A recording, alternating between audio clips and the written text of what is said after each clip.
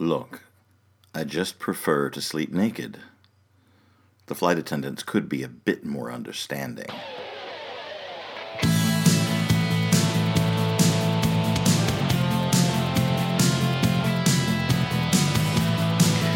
This is Across the Table, the podcast of Hannibal the Magician.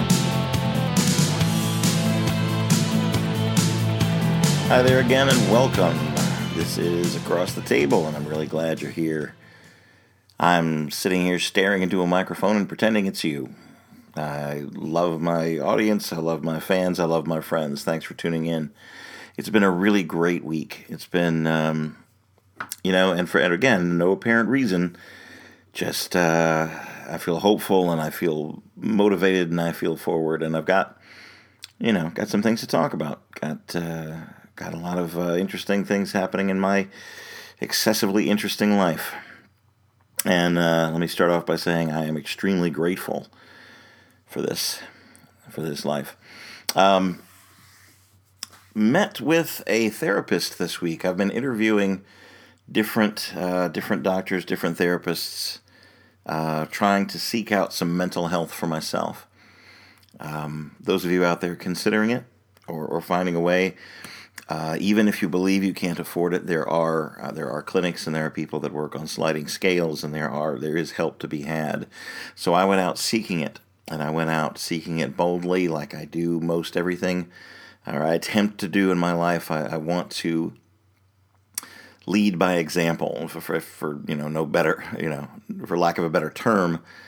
I always encourage love, and I encourage finding strength and loving yourself. And if I'm not going to do it for myself, I shouldn't be up here talking about it. So I met with three over the past week. I talked to a young gentleman that we spent about 45 minutes together, and for me, it wasn't clicking. It just didn't work out so well.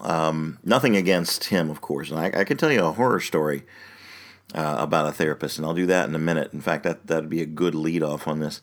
But for whatever reason, we just didn't click together. I didn't feel quite right about it. Nothing bad, just not right, just not what I needed. The second gentleman I met with, we clicked really well, and he really listened very closely, and I enjoyed his counsel, and I felt really good about it. I was leaning towards him. The only drawback, and then here's the thing, the only real drawback was that he knew me. He knew, he had never seen me live, but he had stumbled across videos on YouTube, and so he knew my work, and he knew me before I showed up.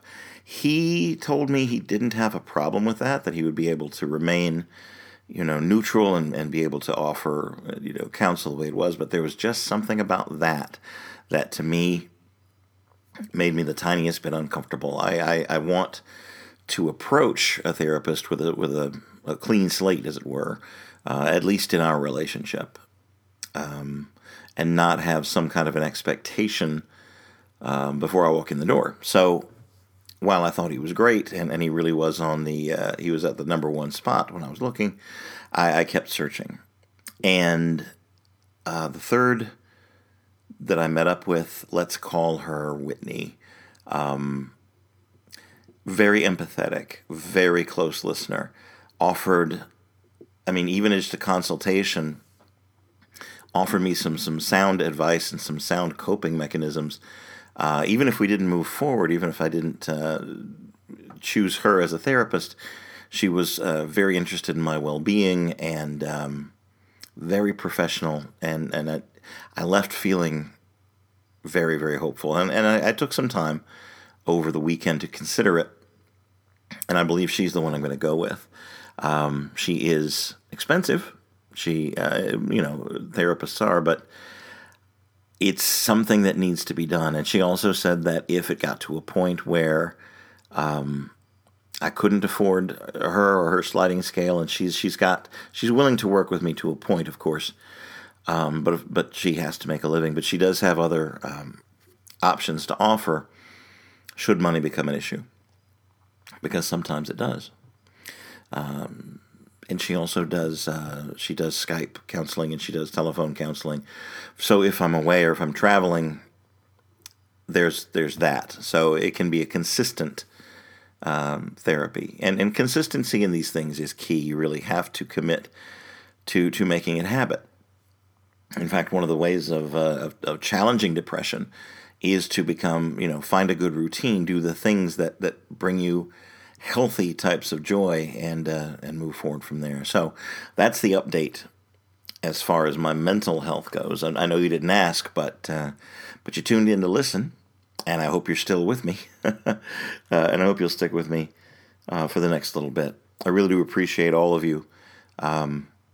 Do me a favor. I'm still looking for feedback. Anything you do to leave a review, leave a couple of words of encouragement, anything at all. It's more valuable than you can realize. Subscribe if you haven't. Recommend it to friends you think might enjoy it. Help me expand my voice as you see fit. If you're enjoying it, tell some friends. If you're not enjoying it, I can't help you. I'm going to be me. Everything that comes out is going to be straight from me, straight out of my heart, and the absolute truth, because this is how I've dedicated to where my life is going to go from this point forward. I've never considered myself a deceptive man, even though being a magician, that there's a certain thing that goes along with that. But I want to deliver truth through my art. I want to deliver love and joy and truth through the things that my hands and my voice do. So there's that. My therapist story.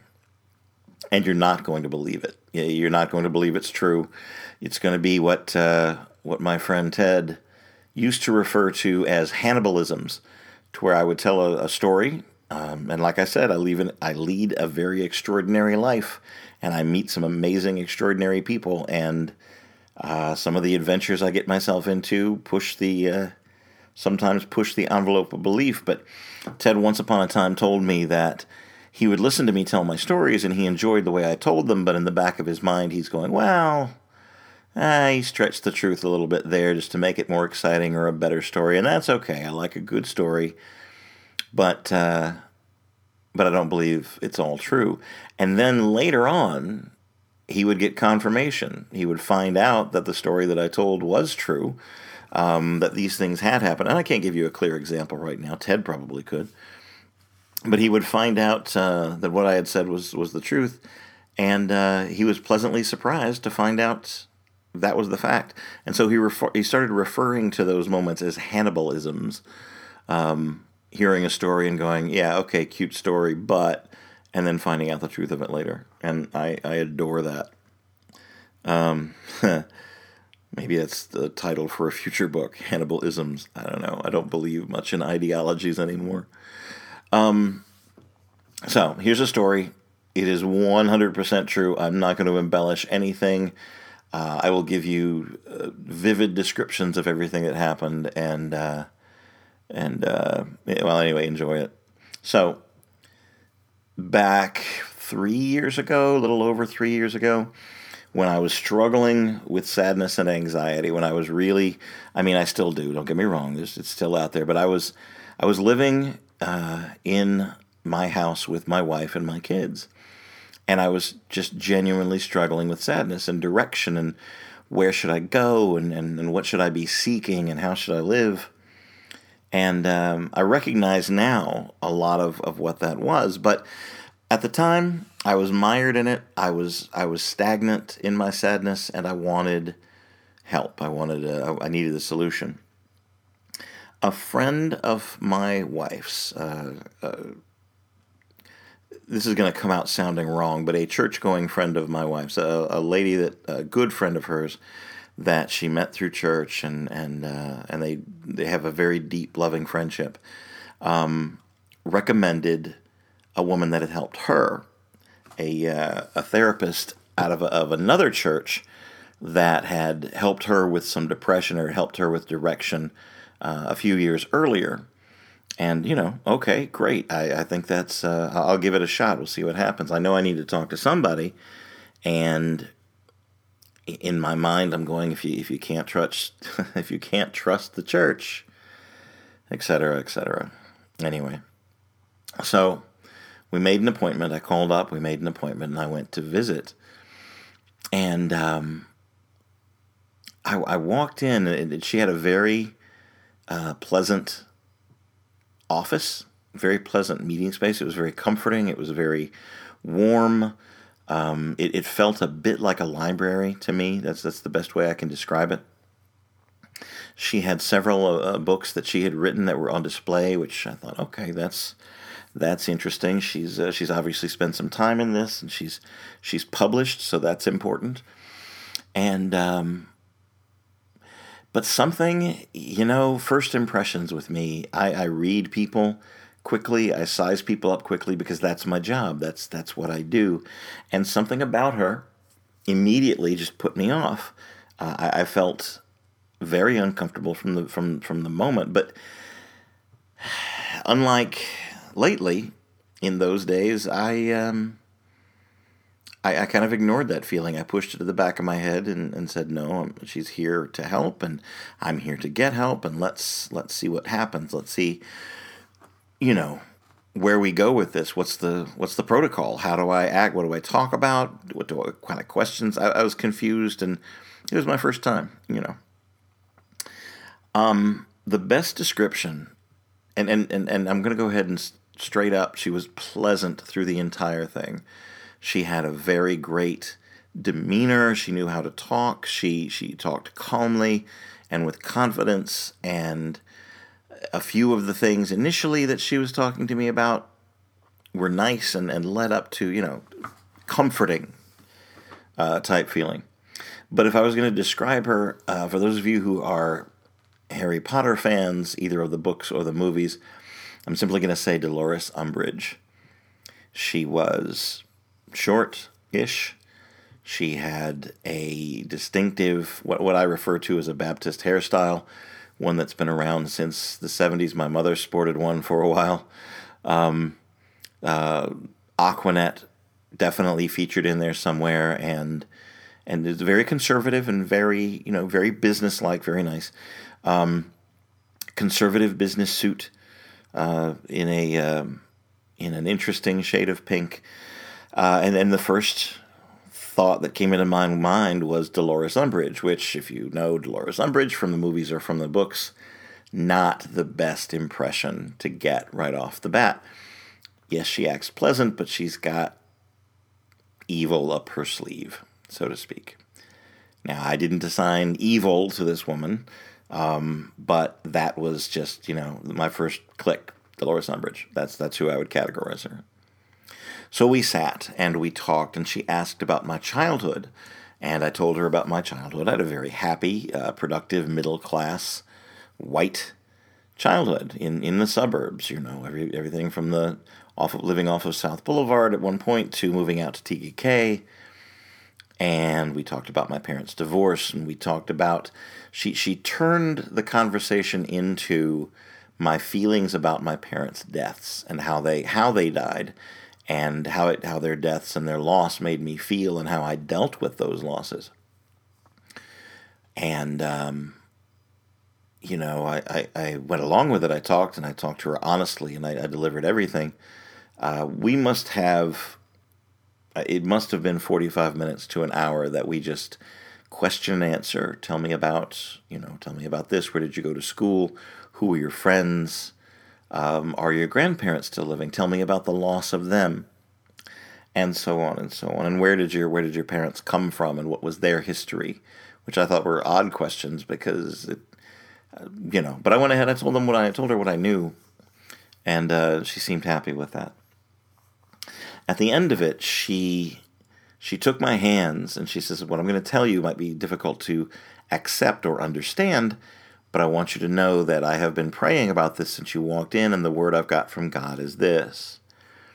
She went on to tell me that the sadness that I was feeling and the anxiety that I was fighting against were actually demons, that I had been plagued with several demons around my around my spiritual self that were trying to pluck at my soul and keep me sad for as long as they could. And the reason for these demons, she tells me, is that sometime in my past, she had a very clear vision. Someone in my past, either probably on my mother's side, but it could have been from either side, was a serial killer. I'm going to let that sink in for a second, and I'll repeat it. The reason this therapist told me that I was feeling sad and that I had massive anxiety was because I had demons that were causing me to feel that. There was a demon of depression, and there were several demons of anxiety that were plucking at my soul to try to keep me down and to keep me in check. And that the reason that I had these demons was because someone in my family, could have been from either side, but most likely from my mother's, was a serial killer. And God was allowing demons to be visited on my person because of my ancestry. The curse goes down through several generations. It's possible your children won't suffer from it, but if we exorcise the demons from you, then you can lead a normal life and your children won't be plagued by these demons later. And she offered to set up an appointment for an exorcism. She offered to set up an appointment for an exorcism because I was depressed and anxious. I want to take a moment to let you know that if someone is depressed and anxious and sad, the last thing you want to do is tell them that they are plagued with demons and that they should be exorcised. Anyway, telling you, true story, not stretching the truth the least little bit. So at that time, I smiled and I nodded and I said, this is some very heavy information. This is I didn't expect, this much truth all at once. Would you mind if I asked my wife to come in and join us? And would you please tell her what you told me? I'm afraid that if I tell her, she won't believe me, or, I might mess the story up. I would prefer if you would tell her, if that's okay. Oh, and she readily agreed. That's fine. Yes, absolutely. So I went outside and I got Dawn, and I asked her to come inside, and she sat. And the woman went through the whole thing again, and Dawn kept her best poker face on and didn't make any didn't notice that it was affecting her, because she can do that. She's very good at that. She masked those emotions, and we thanked her and we said we'd be in touch and we'd talk about having the exorcism and then follow-up treatments to that and getting my soul back healthy and etc. and so on and so on. And we walked out and we got in the van to drive home, and I was shaking. I was angry. I was scared. I was shocked. It tore me up. That how ludicrous, how stupid, and how this is my only experience at that time with an actual therapist, and I'm going, your friend got help from this woman and recommended her to me. And Dawn was shaking her head, and she's like, I don't get it. I don't understand. That's silliness. That's just dumb. I don't get it. Maybe my friend had a different experience, but craziness, And then right before we got home, she's like, well, maybe you should give it a shot. Maybe you should try it, because maybe just the act of doing something would shake up something in your head. And that I didn't want to go back to another therapist. I didn't want to go to counseling. I didn't want to do any of that anymore. It was horrifying. And I wrote about it. It's been years ago, but I wrote about it. I put it up on the blog, and some people just couldn't believe it was true. But yeah, it shook me badly. There were a lot of straws that eventually broke my marriage, and this wasn't the last one. but it certainly was one of them.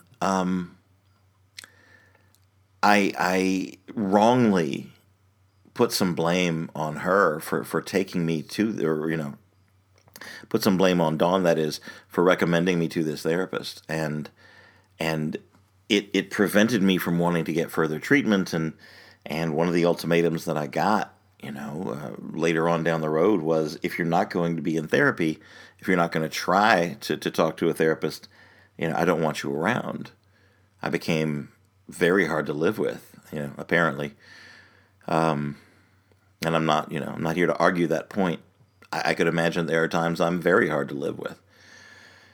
But I'm me, and I am seeking better counsel and getting better. So that's my initial meeting with any type of a therapist. And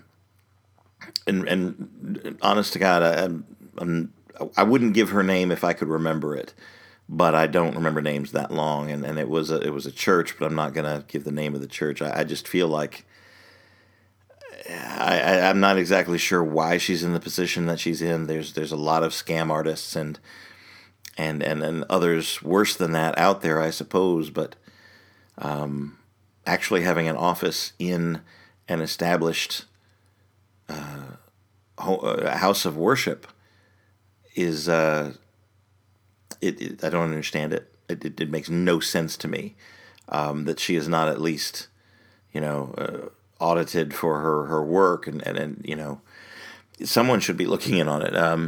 I don't know, but it shook me for a while, and it's taken me a while to get back around to it. Now, I've had some good therapists in the past couple of years since moving out. One that retired and couldn't see me anymore, and one that I, for a brief period of time, we were doing some good work together, but a couple of issues came up, some trust issues came up from outside of the practice, and also I got in with the divorce and the court costs and the lawyer costs and everything else. Money's been very tight. Yeah, that's always an issue right now. It'll pass. I'll overcome it, but it has slowed my progress to some extent. So I know these are scary times. This is the reason I'm going to be doing. Again, there's things that I can't say. There's things that I can't reveal just yet. But I'm doing a very special event coming up soon. Several special events coming up soon. On a local level right now, just as an FYI, I will be at Matthews Alive again this year. They didn't have me in my regular spot last year. They're moving some things around and trying new ideas, which is great. Always try to keep it fresh. But apparently there was some feedback, some outcry, some inquiries, and the public wants me back. So 2:00 in Matthews, North Carolina, inside the community center. I'll be doing my show there.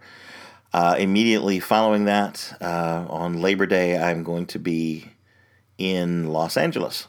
September the 4th, I will be appearing at the three clubs for Monday Night Teas, and I'll be closing that extraordinarily special show with a new version of, well, not a new version, but a special version of The Naked Truth.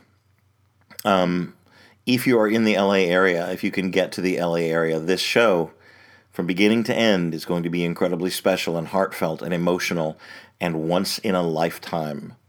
I'm not exaggerating when I say that. There are limited tickets. It's time to buy a ticket, support this particular art.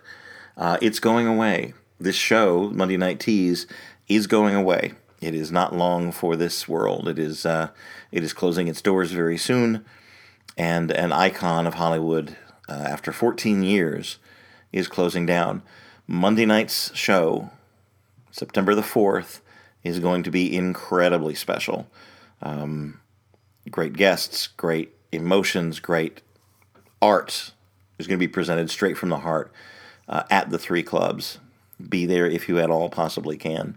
I can't stress that enough. Not just because I'm going to be on the stage, but the whole show itself is going to be special. And I'm going to be presenting a very unique version of The Naked Truth. Right now, there is more fear than I think I have seen in my lifetime out in the general public. Now, there's a caveat to this. I see it, and I see it in the news, and I see it on all kinds of different news channels, both in the United States and the ones that I watch from overseas. There's fear in the world, and it's growing. And it can be countered, and love can win, but love takes action. I can't believe in my lifetime, in 2017, there are still white supremacists, there are still Klansmen, there are still nationalists and alt-rights and Nazis, freaking Nazis, alive and well and attempting to flourish in these United States. White privilege is overtaking some people's better sense, I think. So, I'm going to do my best to counter the fear that is prevalent in the air, my own notwithstanding, but my friends that are literally afraid for their lives, afraid for their children. I'm standing, and I'm going to be visible and vocal and use the privilege that I was born with to try to help to the best of my ability and the best of my knowledge and with all the heart that I can put into it. I love you all. I love humanity. I love life. I love the beauty that is in the world and that is prevalent. And honest to God, there are some times when the best thing for you to do is to turn the news off and to turn off the social media and to get outside into the beauty of things. Volunteer to help those that are down on their luck. You know, the best thing that I've found for helping my depression is to reach out for someone who's not as well off as I am, to do the best I can to help, to serve, to serve food, to make food, to meet my neighbors.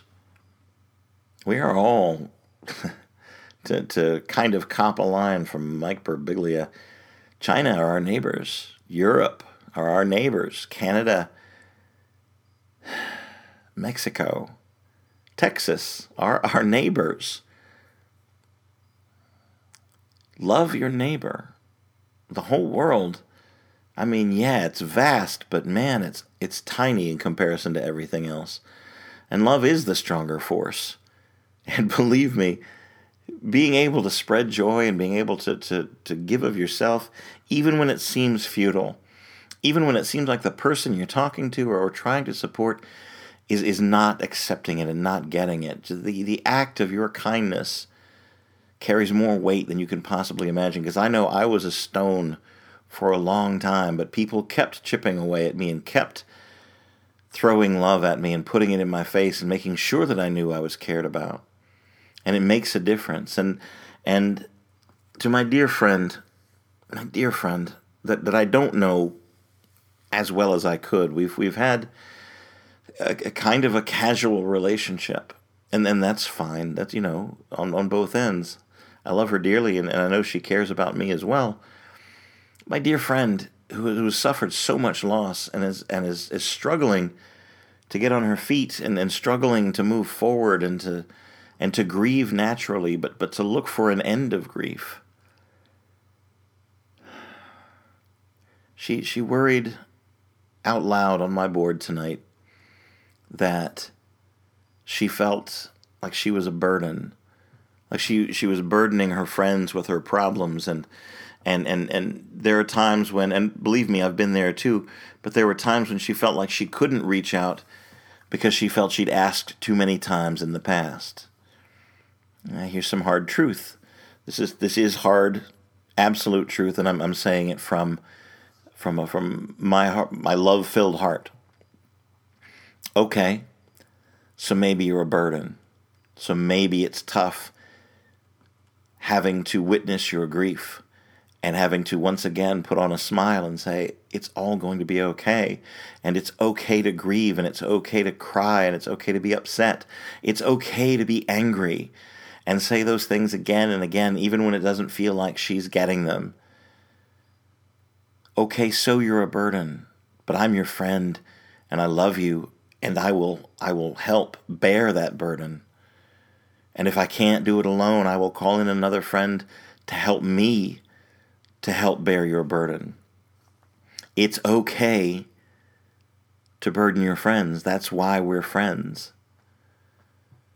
And your burden is really light.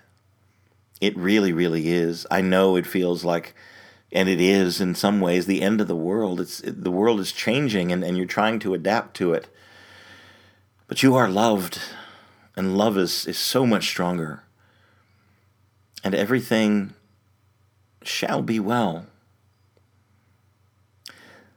Love your friends. Pour your love into your daughter. And I know she's at an awkward stage in life too, and she's trying to deal with and cope with things, and you have to lean on each other, and you being the parent are bearing the brunt of most of that, and I feel it, and I sympathize, and I love you, and I'm right here. And so are dozens and dozens of others that are not tired of hearing about your grief, are not tired of helping you bear your burden. You are so loved. And I feel your hurt. And I would take it away if I could. And sometimes I do my best to do so, and I will show you love, and I will show you laughter, and show you joy in the gifts that I've been given to show these things. You helped me in so many just enormous ways when I was at my lowest, and you stepped forward, and you were a great friend, and you gave unselfishly, and you gave above and beyond of yourself and of the gifts that you had to give. And I will never, ever forget your kindness. I will never forget the kindness that you showed me in the middle of your own grief and your own, starting off on your own hard life. You gave me a hand up. You're an amazing, amazing human being. I don't even know if you listen to this podcast, but for those of you that do, for those of you in my circle, if you know Kim Grieser and you know what she's been through, I'm here to tell you she's an amazing friend. She's an amazing human. And I will help bear the burdens that she offers as long as I possibly can. And I will call on you to help if I need the help, to help with that. She's worth it, and she's worthy, and she is amazing. I wasn't going to call your name. Like I said, I don't even know if you're listening to this, but Kim Grieser saved my life. And I am grateful. And I will do my best for her and for others. There's more than I can count that have stepped up for me during this terrible time that I've been going through. But if you're listening, and that's not just for Kim, but for everybody else, and those of you that have stuck around this long and are still listening to this podcast, I care about you, and I'm grateful for you. And I say these words out in my empty house to this microphone because it's necessary, and I get it out. And man, it gives me so much joy to be able to sit here and unload my heart for you, and week after week, and sometimes more often. Anyway, thank you. I made notes earlier about dealing with depressions, things that helped me. When things seem overwhelming, or you're questioning yourself, or you're trying to deal with your own heart and wondering if you're worthy, if you're a dancer, if you're a painter, if you're one of my countless Renaissance friends that are out there in the sunshine, spreading joy, I admire you, and I'm glad for what you're doing. And I know how hard it is sometimes. My notes. Set goals for daily activities. Plan full days. Find something for your hands to do. Old wives' tale, old grandmother thing. Idle hands are the devil's work. something like that. I don't think I believe it that far, but it is better to do than to sit and molder or smolder. Find the things that make you happy. Find the little joys that you have. The sunshine, the planning for the eclipse last week. Look for more things you can do by yourself and with friends. Find activities. Find things you enjoy and actually do them. Don't compare yourself to other people, for God's sake. Don't compare your life to the way other people are living their lives. That's a bad path to walk. And don't, this is tougher, and I struggle with this one too. Don't compare the life you're living now with the life you were living a year ago, 2 years ago, 10 years ago. Live right now. Right now, put your feet on the ground and live on the ground you're standing in. Don't be afraid to reward yourself for the baby steps that you are taking. Ask for encouragement. I mean, it's okay, as okay as it is to ask for help and to ask for someone to listen when you're feeling down. It's also okay to ask people for encouragement, to ask them to give you an attaboy every once in a while. You're learning to travel again. You're learning to keep moving down your road, and there's lots of people around you that will give you a helping hand or a helping word when you need it. And even when you're at your highest, even when you're having a great day, it's nice to have someone who will reach out and encourage you for it. So, and it's something you can do as well. I've found that if I randomly pick a few friends and just send them a message, send them a text, send them a Facebook message saying, "Hey, I was just thinking about you and how grateful I am for you." It does so much good, not only for the person you're telling, but so much for yourself as well. I cannot stress the amount of reaching out, putting your heart out there, and even when it's broken, even when you feel like you don't have anything to offer, you do. You absolutely do. I do card tricks when I'm feeling at my worst. I will go and make somebody laugh, and it eases the burden. Drink water. Eat smart. Have your alone time when you need it, but get amongst people you love and trust. You're not that heavy a burden. You're not. You aren't. Sometimes the answer from people that you need to talk to, sometimes the answer is absolutely going to be, not now. I can't right now. So find someone else. I found a lot of comfort in books, in old movies that I loved when I was a kid. There's comfort and there's joy in these things. So, seek, like I was always say, seek out the small joys and make it happy. You're amazing. You're special. You are. There's pushback sometimes now these days. People want to put everybody in their own place or whatever, but you are grand. You are unique amongst millions of people. And yeah, statistically, I know the science and I know the et cetera, et cetera. So what? You're the only one who lives in your heart. You're the only one who sees through your eyes or hears through your ears. And those things, those physical things, aren't going to be around forever.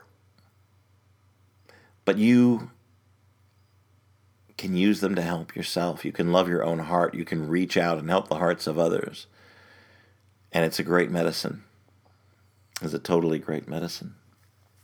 I'm not even sure where I was going with this. I really have no idea of what my goal was for today. I just literally, I sat down, I wrote a quick joke, and I started talking. This was not the path I planned on, because I didn't plan on a path. Monday Night Teas.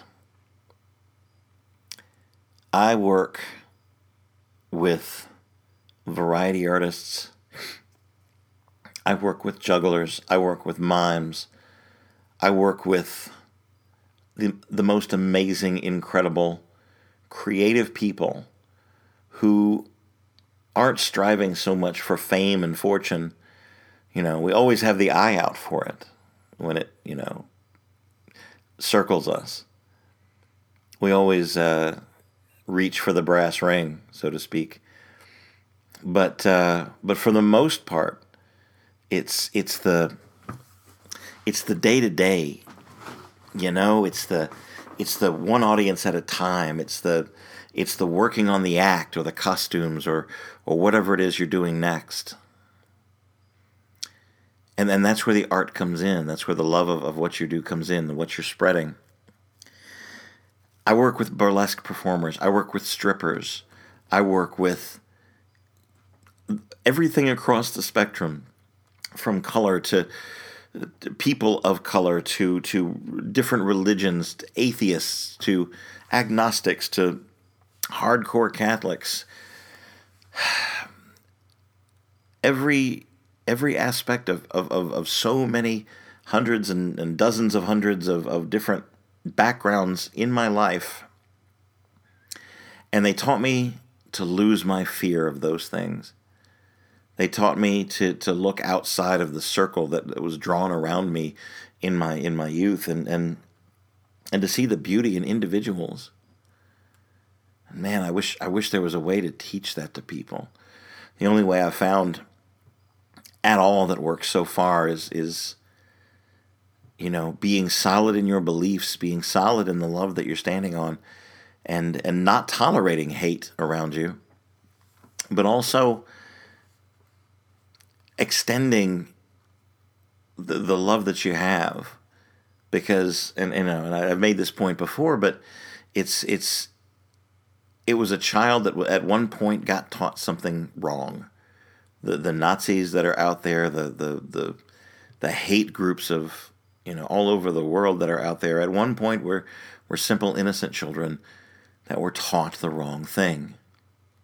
It's education and it's love and it's joy, and it can overcome. I've seen it on a small scale, and it can happen on a much bigger one. We're told by our leadership that the answer to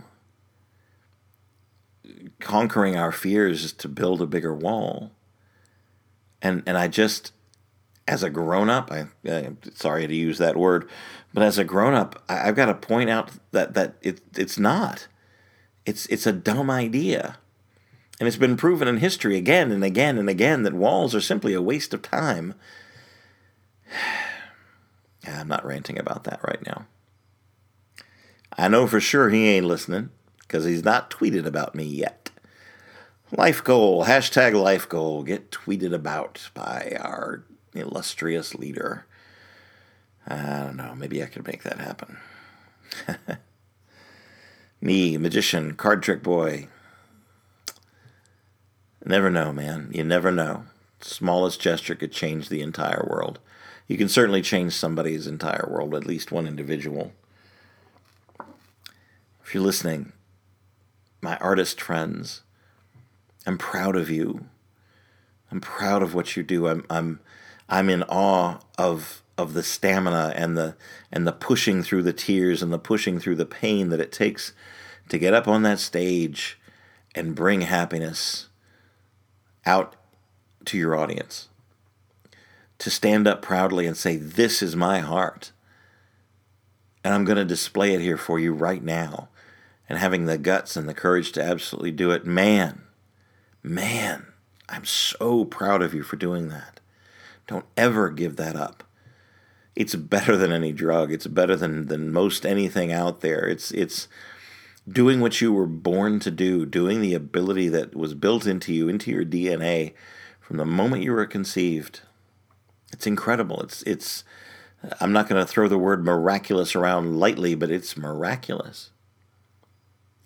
And my friends that are maybe not living their dream, but keeping their dream and doing it as a hobby to bring joy to themselves. And those of you that are sitting there, maybe you're listening to this or you're on your way to a job that you have simply to make sure that the lights stay on, to make sure that the water keeps flowing, to make sure that you have a roof over your head. And so you do the job you have to do in order to keep those things happening. I am proud of you. It's thankless sometimes. It's drudge sometimes. But you do it. You do it because you care and because you have love for yourself and for the people that you're doing it for. And that's something to absolutely be proud of. What I can offer you is a constant voice. And that may be, the theme of this little podcast, is just to occasionally say to the handful of you that are out there listening, I'm glad you're listening. And let me tell you how proud I am of you. And let me tell you how great you are. I'll be more than happy to do that. Hell, write me and tell me about yourself. I'd love to know more. I want to come and support your shows. I want to come and be in the audience. I want to be there for you in the way that you've been there for me in so many countless times. The little things don't go unnoticed. The beauty that you're laying out there and the hardships that you're going through, to be able to do those things, it doesn't go unnoticed. I'm right here. Something's bothering me, and I want to get this story out. And maybe I shouldn't. Maybe it's the wrong thing to do. Maybe I'm only exacerbating the wound, but I'm a little bit mad, and I'm a little bit hurt. I'm saying this. I'm going to relate this story because of the audacity that someone had to assume that I would be okay with it. I'm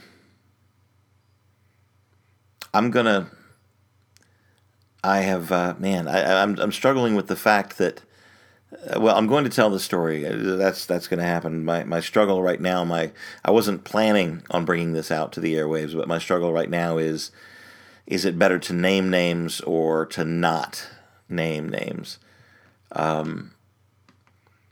What was said, what was posted, was said publicly.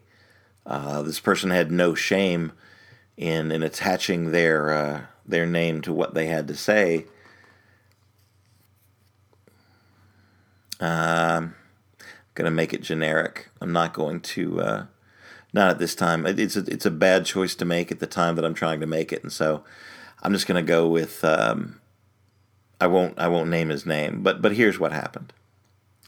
So most every Monday, I have not been extremely vigilant sometimes, but most every Monday I try to put up an Ask Hannibal Anything on Facebook. Just an exercise of, is there anything you want to know about me? Is there anything you want to know about how I put my show together? Do you want to know about my, how I deal with things in my personal life? I've got a lot of experience at my age, and maybe I can offer some out to you. Kind of what I'm doing here. In some ways, it's a bit of an ego trip. In some ways, it's a bit narcissistic, like I have something I could actually offer advice on. Really? Me? But I'm going to do it. It is at some ways navel-gazing, just looking at myself through the questions that I get. And, maybe I'm just learning about me publicly. At any rate, it has been beneficial to a few people, at least. That's what they tell me. And so I'm going to keep doing it, at least, for the foreseeable future. It's not something I'm going to stop doing. At any rate, most of the day went by fine, and then late afternoon, a magician, a friend, kind of, that I've worked with before, someone who always struck me as a little bit off, pursuing the wrong things, but it's none of my business. How you run your business, how you work your art. Unless you ask me directly, I'm not going to judge you. I'm not going to come in and say, hey, you're doing this wrong.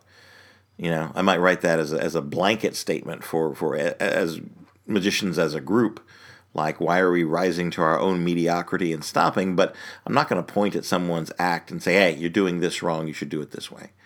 That's not what I do, or at least that's not how I try to live. So he always seemed a bit off to me. He always seemed a little bit not quite there, but none of my business. We don't really work directly together all the time. We've worked one venue, one time separately. He was working over here, I was working over there. Our paths never crossed. But anyway, he wrote on the thread of Ask Hannibal Anything 3 words. He wrote, "White lives matter." There had been, up until that point, throughout the day, no discussion of race, no discussion whatsoever about things that were happening in different parts of the country, no discussion whatsoever about protests or marches or anything. Out of the blue, he writes, "White lives matter." And it took me aback. It stunned me for a second. Not so much what he had written, because Lord knows I have watched poison and hatred and words that were simply uttered to provoke. Now, there's nothing wrong with any of those 3 words. And even strung together in a sentence like that, white lives matter, in general, is not a provocative statement. But he didn't just string those 3 words together randomly, like innocently. No, not in this day and age, not with everything that's going on. He wrote "White Lives Matter" as a direct response, even though we had not been talking about such things, to Black Lives Matter. And I was repulsed, and I was disgusted, and it wasn't even just, like I started to say, it's not even the words that he used, because believe me, I've seen much worse thrown around. But first of all, not on my page, not on, forgive me, not on my property.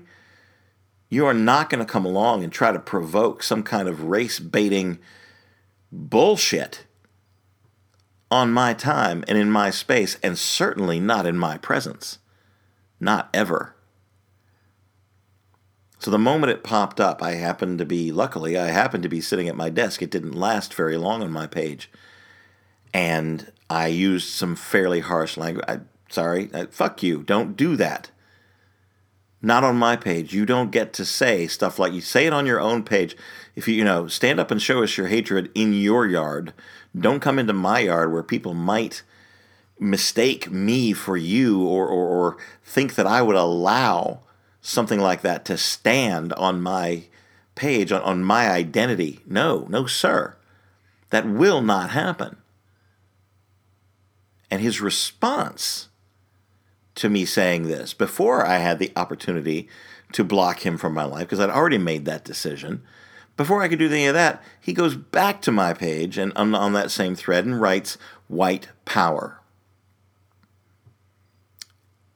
And all I can think to say is, oh, hell no. No, not here, not in front of me, no. I dare you to say it in my face. I dare you to say it around people that I care about. Forgive me, I got a little steamed, I got a little angry, and by God, why not get angry? Sorry, nope, not right here. There's a time and a place. I got angry, and I got my feelings out, and I sent him a message and immediately blocked him from my page.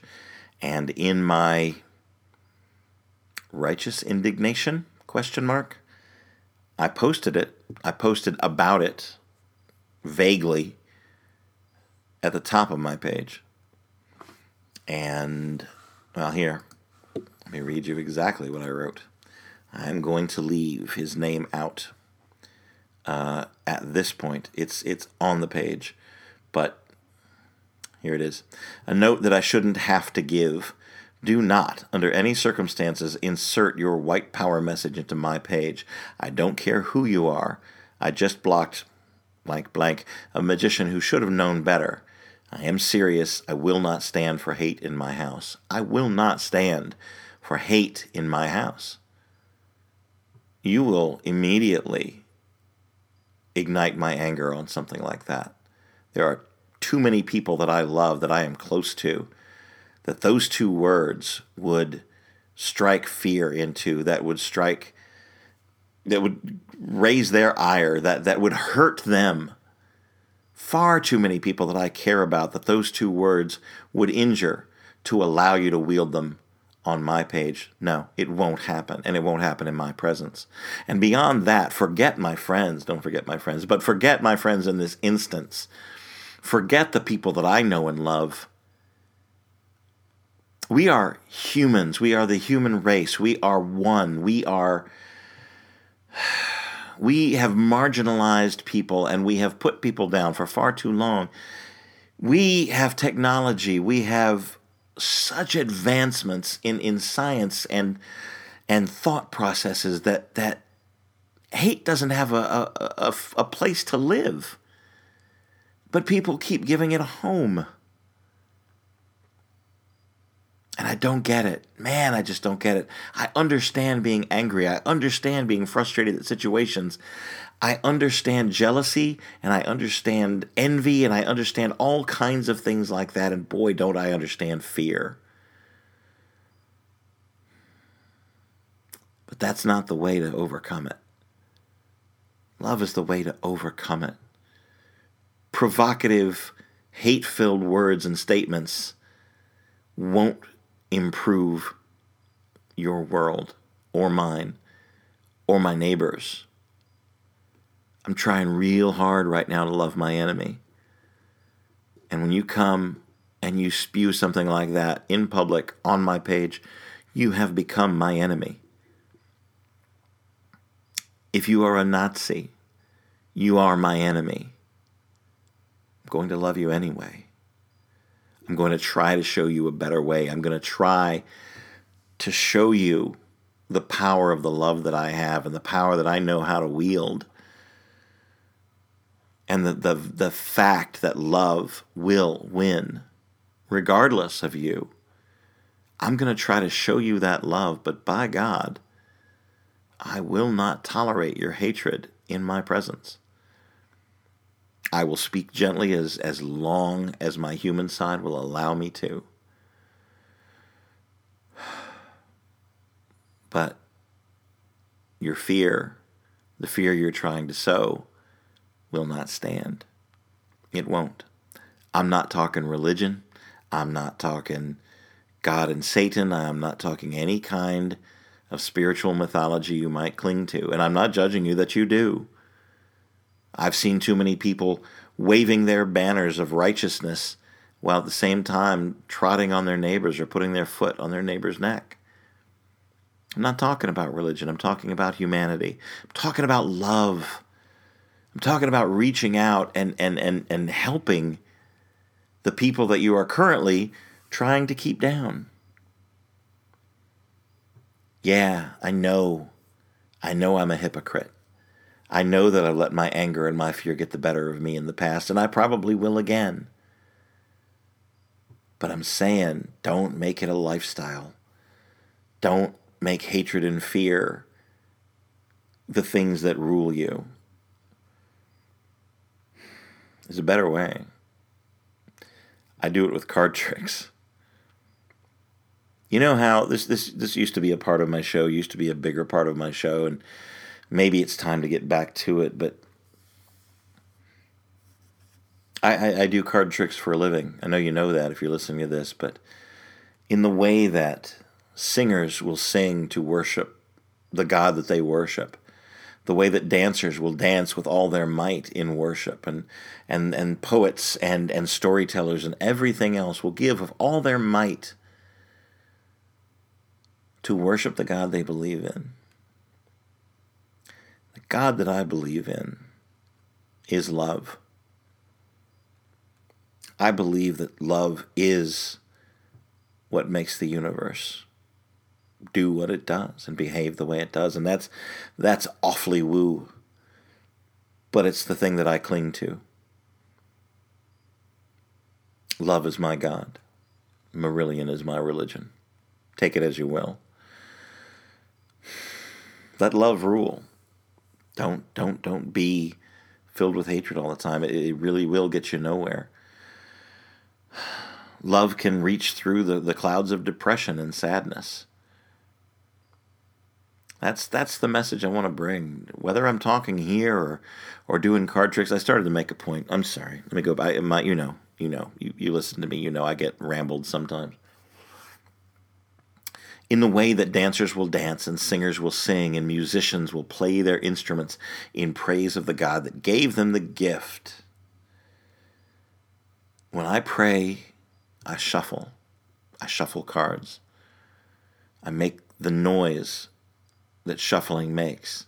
I feel the energy releasing as the cards as they bind together and fly apart.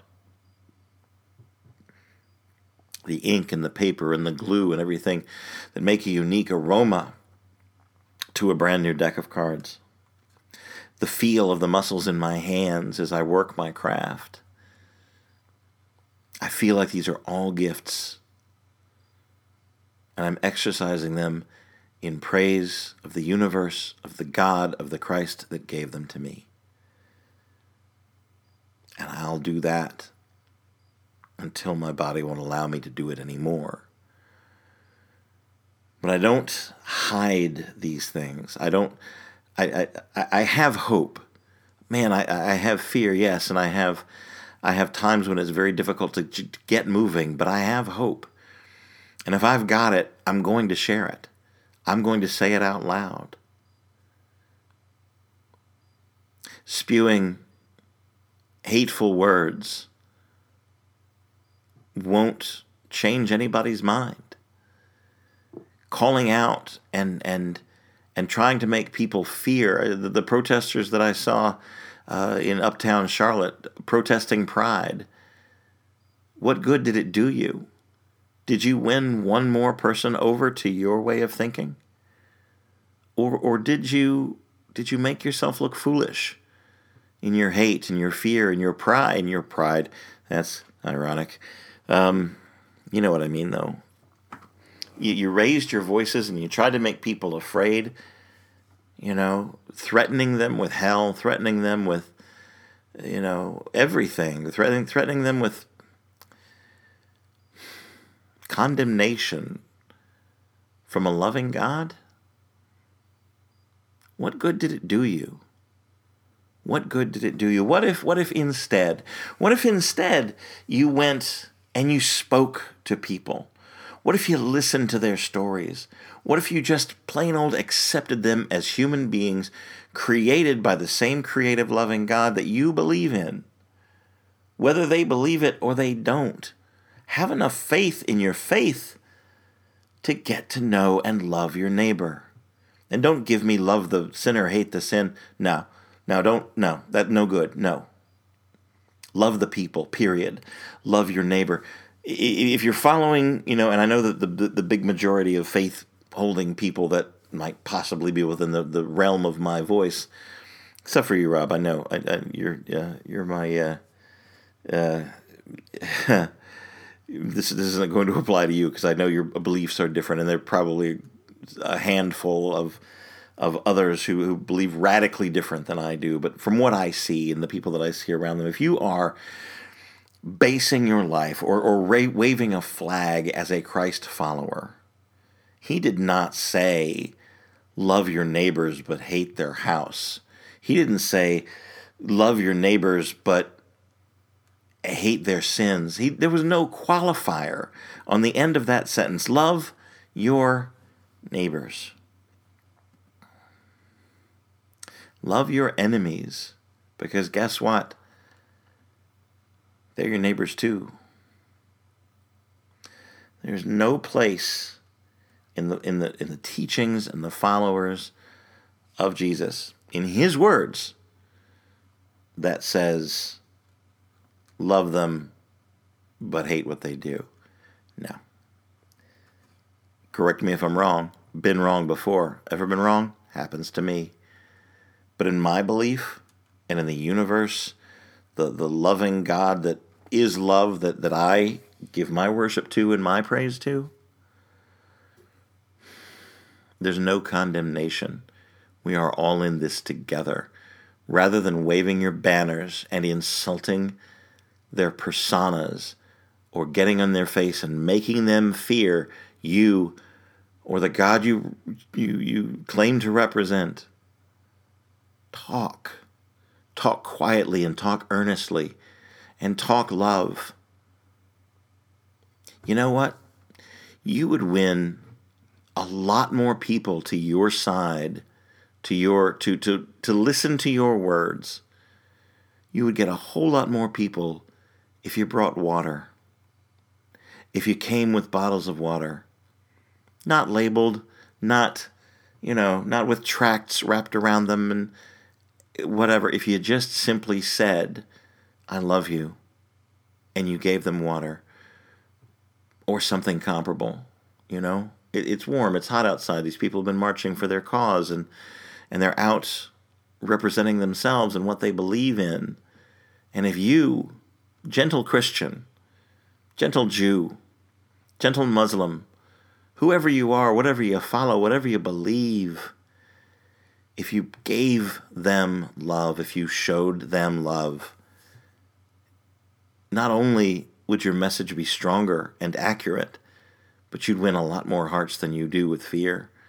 I gotta believe, man, if by there's some slim chance, and I can't imagine that there's anybody that actually listens to me that would have been out on the street carrying a banner of hate or anger or fear, but if you did, if you were out there and you're one of those people and you earnestly thought you were doing some good, please get in contact with me and let me know how many souls you won over to your side. I'll believe whatever you tell me. I want to hear from you. I don't think I'll get one note. I don't think I'll get one letter. I don't think I'll get one anything. You're just not going to win them that way. Fear ain't going to do it. Ever. I mean, you preach that fear to a small child who doesn't know better, and he'll grow into the same kind of person you are, but you are not going to go out in public and throw that kind of fear around to total strangers and expect to do any good. All you're doing is posturing yourself. I haven't said enough, but that's my point. And it's always going to be, for me, it's always going to be show love, show compassion. Really dig into your heart and find the good that's in there. My beloved friends, I know that it's tough, and I know there's a ton of fear out there, and maybe you turn off the news and you sit around the table with your family, you sit across from your husband or your wife, and you hold hands and you just talk, It's been a long time since I've had the opportunity to do that, but every time I did, it was nurturing and fulfilling. Find a friend, find someone you love, and get someplace where there's no distractions, and turn off the music and turn off the distractions and talk to each other. And more than that, listen to each other. Yeah, what a radical idea, huh? What a freaking hippie I am. Suffered enough loss in my life. I want you to know that you're valuable to me. I'm glad you're there. Oh, it's getting late. And I've got a few things I've still got to do before my day winds up. If you've listened this far, let me throw out a little personal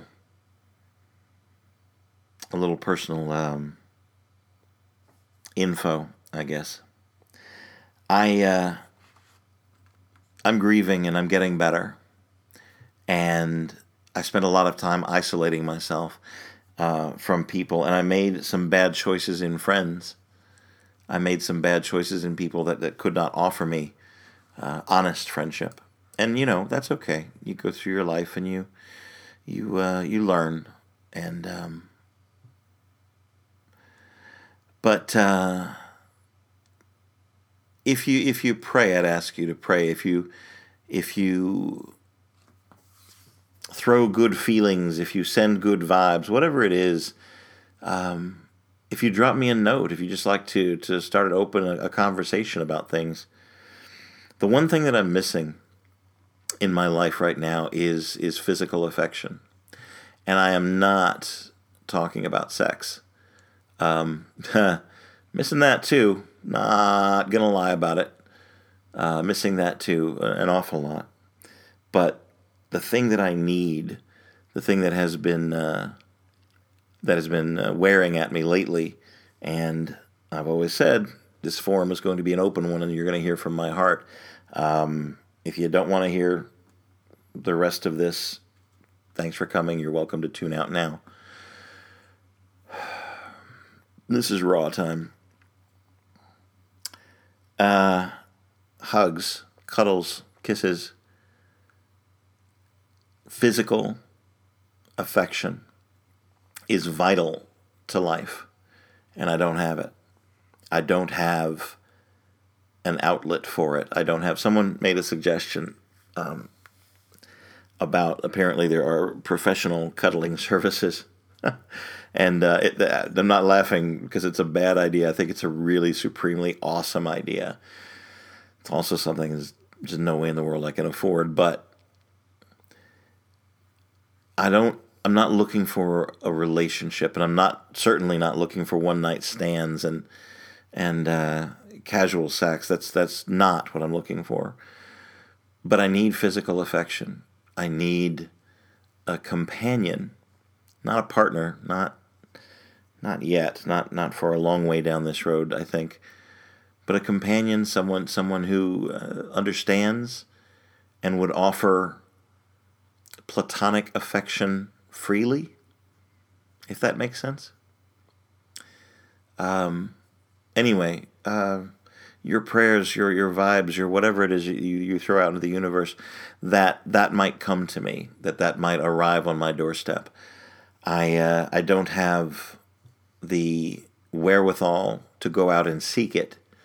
I am intensely focused on my work, on my art, and overcoming the money pit that I have to fill. And I don't chase money, but right now I need it. And it'll come. That part I know will come. It'll come around. I give good quality shows, and I am worth what I charge, and my reputation is solid, and I am building on that. But in my personal life, it's more than just mere loneliness, which I've learned to accept and embrace. It's having honest deep talk with a companion. Every once in a while, having someone to, coming back from a trip, being able to call on the phone or have long conversations over the phone or over Skype, or better yet, on my ridiculous couch, just holding hands or cuddling, or too raw to use the word cuddling or snuggling when I'm not talking about sex. It's a vital part of who we are and what we are, and I'm feeling the lack of it. It's like, if I could make a horrible comparison, it's like not getting enough vitamin C and developing scurvy. It's causing me some bitterness. It's causing me some physical pain because I don't have it. And it could be partially remedied by having a pet, a dog that I could lavish with love and get affection, in that fashion, which would be a help. Not a perfect solution, but certainly a solution. The problem is I live alone and I travel. And I am not of the position to have a service dog. That's not in my makeup. That's not something I'll be doing. But I cannot have a pet that, when I'm gone for a week or two at a time, having someone else look out for it. And there are people that do, and there are people that have loved ones that look after their pets while they're away. But for me, it would be a more permanent thing. I'd be gone often. And there's just not, it wouldn't be kind to the pet. It wouldn't be good for the pet. And I won't do that to a loving animal. I won't do it. So send me your good thoughts, your good intentions, your prayers that affection might come my way. I'm not asking for volunteers either. I love you and I cherish you all, and that please understand that is not the message that I'm sending out. I don't know where it will come from. I know that I will get surprised by joy again and again in my life, but this is the thing that I'm feeling the need for right now, and this is the thing that I'm putting the message for out there for right now. I need some kind of physical affection from a loving companion. So, yeah, that's the end of that little commercial. Thank you for listening. Thank you for being a part of my audience. Thank you for your emotional and spiritual and loving support. Thank you for your financial support. This podcast is funded by you. The Patreon account is still going. It will be going for quite a while to help me through this thing. But it helps me to bring programs like this to you. If you enjoyed it, think about a monthly contribution. Recommended of $5 a month. That I don't think that's overwhelming. If you can't do it, you can't do it. If you're not feeling led to do it, that's cool too. I ain't gonna let up. And I'm not going to tell you that you can't listen. I'm not going to make them private. Everything that I do is going to be public and out there. It always has been. It's always going to be. I'm going to wear my heart firmly on my sleeve. If you can help, it would be appreciated. If you can't or you won't, that's cool too. I love you no less in any event. Yeah. Upcoming week, Labor Day weekend, several shows, most of them private. Matthews Alive at 2 o'clock in Matthews at the community center. The place generally gets packed when I'm there. It's half me and my great show and half that there's air conditioning. So come get some air conditioning. Come watch a neat show. I'd love to have you there. And it's family friendly. Ultra family friendly. I do a fairly clean, edgy kind of a show regardless, but more so for this particular one. Families are welcome, and we'll have some fun with it. A couple of private parties on Monday. I'm flying out to LA to see my friends Lily and Eddie and Rob, and as many other people as I can squeeze in there to meet. But my sole purpose is to work Monday Night Teas on their one of their farewell shows, and to bring some naked truth to the patrons of that particular show. I hope there will be pictures. I imagine there'll be pictures and video and some other things, because it's going to be a very special show, so watch out for those as well. Over the next coming weeks, I hope that I will be able to release more videos from the Petra's show. Waiting on that, and Video Guy has just been very busy with his own personal life. I'm not complaining. It's just it's a waiting thing, being patient. So look out for those. I don't think I've announced this yet, maybe, but October the 16th through the 22nd, I will be at the Magic Castle in Hollywood, California, performing in the late close-up slot? Performing in the late close-up slot at the world-famous Magic Castle at the Academy of Magical Arts in Hollywood, California. So look out for me there. Festival in the Park. I will be in attendance and performing at the Magic Stage down in the Grove at Festival in the Park as I have in years past. It's been a couple of years since I've been able to get there, but weather permitting, I will be there the entire weekend for Festival in the Park. Come by, have a seat in the shade, watch some cool magic, hear some stupid jokes, hear some Hannibalisms in my stories. This gives me hope, and I just noticed it on my needs-to-be-cleaned desk. This gives me hope, and I have it on my desk for a reason, because there are times when I'm feeling a lack of hope or a lack of self-esteem. I will pick it up and read it.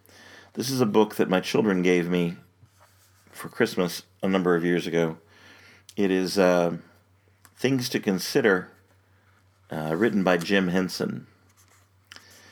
And I want to read you the first poem that's in it. The foreword to this says, "I believe that we form our own lives, that we create our own reality, and that everything works out for the best. I know I drive some people crazy with which seems to be ridiculous optimism, but it has always worked out for me." Jim Henson.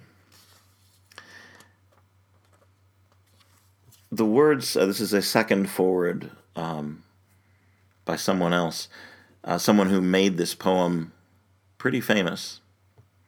The words say, "It's not easy being green," but the song is about knowing who you are, and in it, you can hear Jim's message most clearly. He believed that people are good and that they want to do their best, and that no matter how or why we might be different from anybody else, we should learn to love who we are and be proud of it. And that's Ray Charles. It's not that easy being green, having to spend each day the color of the leaves, when I think it might be nicer being red or yellow or gold or something much more colorful like that. It's not that easy being green. It seems you blend in with so many other ordinary things, and people tend to pass you over because you're not standing out like flashy sparkles on the water or stars in the sky. But green is the color of spring, and green can be cool and friendly like, and green can be big like an ocean, or important like a mountain, or tall like a tree. When green is all there is to be, it could make you wonder why. But why wonder? Why wonder? I'm green, and it'll do fine. And I think it's what I want to be.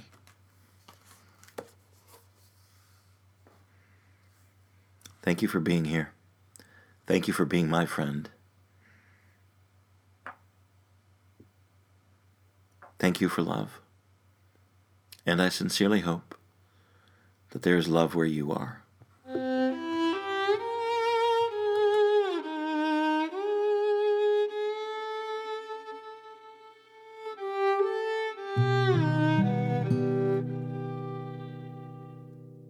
It's not easy being green,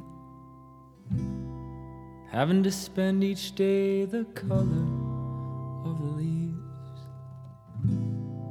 when you could be something so much nicer, like red, a yellow, aquamarine, or something more colorful like that.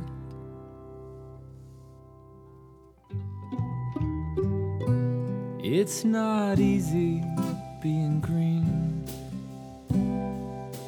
It seems you blend in with all kinds of ordinary things, and people tend to pass you over, 'cause you're not standing out like flashy sparkles in the water or stars in the sky.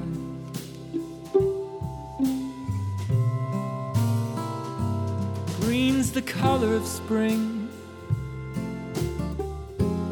green can be cool and friendly like. Green can be big like a mountain, important like a river, or tall like a tree. Green is all that you can be. It sort of makes you wonder why. Why wonder, why wonder, why wonder I'm green. And that'll do just fine. Besides, it's all I wanna be.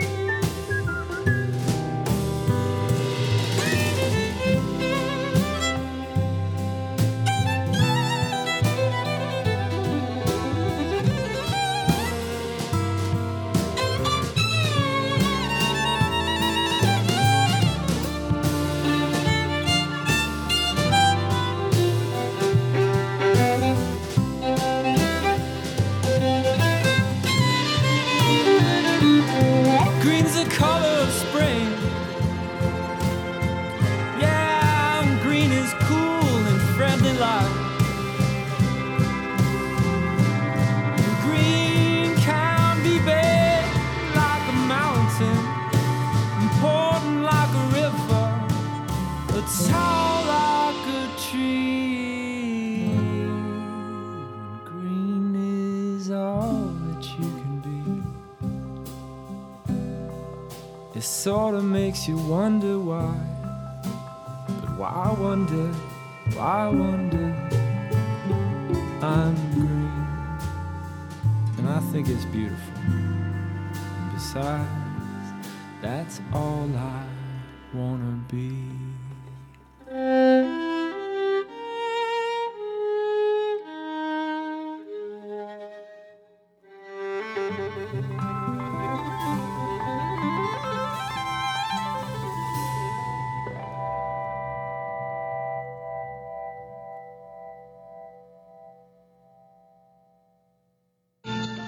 I do wish we could chat longer, but I'm having an old friend for dinner.